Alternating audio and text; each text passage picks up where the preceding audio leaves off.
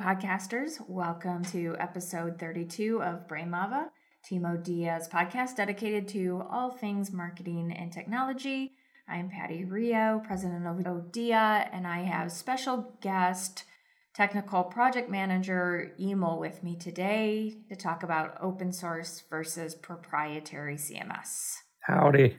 First things first, a couple definitions. Open source versus proprietary content management systems, or the back end system of how you build your website. Open source, Emil, how's this for a definition? An open source option is software that is built by a community of developers. It's not owned by any single individual. So lots of people, lots of agencies, lots of dev shops, lots of freelancers work within this ecosystem on this specific platform to build websites. Yep, I like it. And just to expand on that, I would just say it's open, it's freely available and open where anyone can see how the entire system is built from the code base, allowing all those developers to work on it, study it. That goes back in the education field too, but everywhere, everybody can see it. Share best practices, share code, share plugins, share all those things. Yep. Examples that our listeners probably have heard of open source website platforms: WordPress, Joomla, Drupal, probably the three most prevalent. Fair? That's what I would say. Okay, cool. So that's one camp of how you can build your website. Second camp, how you can build your website, is a proprietary or a closed CMS. So this is software, a platform that has been developed and is owned by a single company. This is what they do. They tend to build sites for a large number of companies and brands, and they build it all on a system that they have built themselves that they feel brings additional benefit to organizations. Mm-hmm. Anything you'd add to that? No, just like you said, just ultra specialized. They can be at times, and you have proprietary systems built by specific businesses who know those markets so well that they can't find a system that really works for those businesses, or they haven't tried to find it, so they build it themselves, and they do a good job a lot of the time to focus in on those businesses that might be underserved. Yeah, so that's one of the main pluses of a proprietary system. So maybe we kind of go into that. So the number one plus is if you're living in like an uber specialized marketplace and you have some real specific needs, a proprietary system can be a solid choice because a lot of what you need is built into the platform. Real estate, for example, you need to do lots of photos and show houses and be able to do investment or mortgage calculator, those types of things. So real estate might be one area where a proprietary system works well. Yep. A restaurant where you're trying to do some back-end things, connect your ERP or connect your food ordering system to to your front end. Some of those might be another area that's a good industry that could use a proprietary system. I think those are good examples. Cool. So the other plus I have is that a proprietary system kind of gives you that one point of contact. So sometimes I think folks are concerned when they try and understand and realize how many different kind of moving parts are involved in just the technology portion of a website. So when you've got something like your DNS and hosting and server environment versus your content, I think that can get overwhelming for some folks sometimes. So if you're sitting on a proprietary system, often all of that is all baked in with one point of contact. So no matter what happens with your website, you don't hear, oh, that's a problem with your hosting, you've got to talk to them, or you need someone else to change your DNS settings. We don't do that. Typically in a proprietary system, one point of contact does it all. Yep, I agree. Any other pluses I'm missing for a proprietary? Just to go in with for-profit companies that may be building their own software product.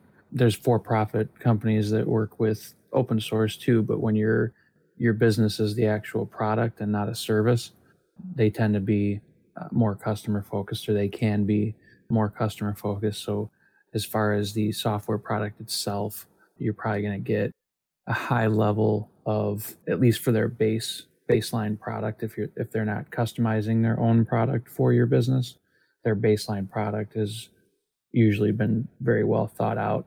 They're investing a lot in it, to your point. It's what they sell. Yeah. Yeah. Okay, walk us through a couple pluses for an open source.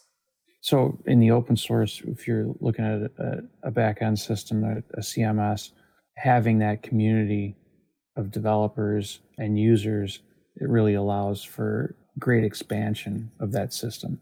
So you can actually get into those same areas where you have highly specialized. Once you get all the pieces together, you can have a very highly specialized system for open source too. So the way I put it is, you see the baseline version of what the CMS can do, whether it's WordPress or Drupal or Joomla or whatever, and you think of some features that you'd like it to have that you don't see in that baseline version.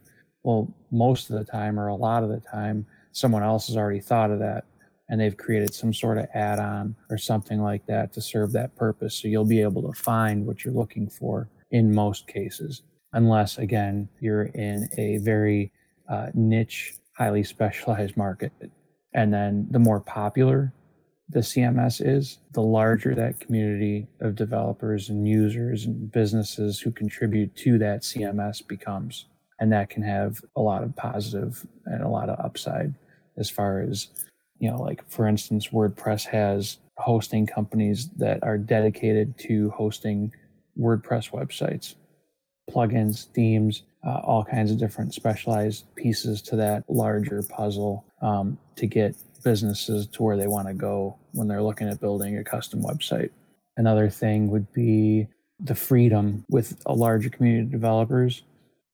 So another big plus to having your website built on an open source CMS, that you have the freedom to move between agencies. So you're not tied down to one specific agency or one specific software company who licenses your content management system, your whole system that you use to run your business on the web. The larger the community in relation to the CMS, the easier it is to do that. The easier it is to move between agencies or to hire your own developers in some regard too. In full disclosure, we're big fans of open source CMS, and that's one of the reasons, which might seem a little counterintuitive since we're an agency, but the reality is that we like having that freedom for ourselves, and we think it's important for clients to be able to really have full ownership of their site and be able to move it to the right resource, especially as your organization grows or as the complexity of the site grows. Like what you might need in year 2 or year 5 might not be what you need in year 10. And so instead of having to completely rebuild and start from scratch, if you're on an open source CMS, even if you need to change from freelancer to agency or from one agency to another, because you own the entire site, including the source code all the way down, it allows you to be able to do that, which we think is a best practice for most clients. The only thing I'd add, Emil, is the other positive that I like is that companies do own it once it's built. So once your site is built, you own that site. If you build on a proprietary, typically you have a yearly licensing agreement. So even after you're done, through your build cycle, every year you pay rent, if you will, on that proprietary system, whether you're doing additional upgrades, whether you need additional functionality or not. And so those additional fees are something that anyone who's considering a proprietary system should look into, not just look at that kind of initial fee cost. Right. And the more robust your website is, you'll still expect, like with any service, you'll expect to pay for the hours that are related to maintenance and additional feature requests and any other work done to your website, even when it's open source. But it's not compounded with, like you were talking about, with those license fees. And you don't have to worry about that moving forward. It's like you said, it's a rent, where everything else you can see there's usually hours associated with work put in to relate to those fees, not not the license fees that are just kind of, and that really is the greatest thing, is the open source in the community just allows, it's so freely and widely open. It just makes, it can make for great products, and it can make for one huge great product. And it has.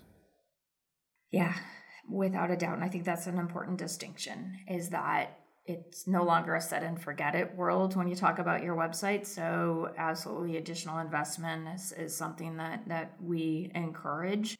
Just understanding where that investment is going, if it's going more for rent or if it's going for actual enhancements and service and maintenance. These are all softwares. So just like you need to update your, Microsoft Office or your Adobe Suite or any other software, same thing with no matter what system you're on, that maintenance and updates super important, and really leads into probably the biggest negative that I think most folks hear about open source, and that is security. So because of the popularity of some of these open source systems, WordPress especially, it does get a negative reputation about security. But we make sure that all of our clients are always doing the WordPress security updates as they come out monthly or even more often, by making sure you're sitting on a really secure host who does best practices from a server environment. Again, Emil mentioned that there's hosts that are specific for WordPress sites or Drupal sites. Those are some of the best environments to sit your open source sites, because everyone's making sure that you're optimized for performance, as well as having all of your security updates, patches, best practices in place. So there can be a lot of proactive work that can be done against kind of that negative reputation of open source, which is a security concern. And then again, probably our biggest viewpoint or our biggest negative that we see for a proprietary system is that you really are limited to that one provider. Should the time come when you're looking to move your site, or if that provider gets challenged by your next need, it's really difficult most times to be able to bring anyone else into the conversation to help on your site, whether it's from a coding standpoint or even a consultation standpoint. Those proprietary systems can be limiting for that. So just having those conversations up front with whatever system you're looking to build your site on or have your site built on, to understand the pluses and minuses. I think that's the best, as usual, thing that you can do as a business owner or a brand manager, is just be informed. Yeah, absolutely. Awesome. Anything you'd add to our open source versus proprietary conversation? Nope, I don't want to muddy the waters anymore. Perfect, because we can keep going in muddy waters. If you've got more questions, if you want to really understand and hear Emil's viewpoint, feel free to reach out to us. You can always find us at hello@teamodia.com. We'd love your questions, your suggestions for future episodes. And until then, this is Patty, and that's Emil. Thanks so much for listening. We look forward to talking to you again soon. See ya.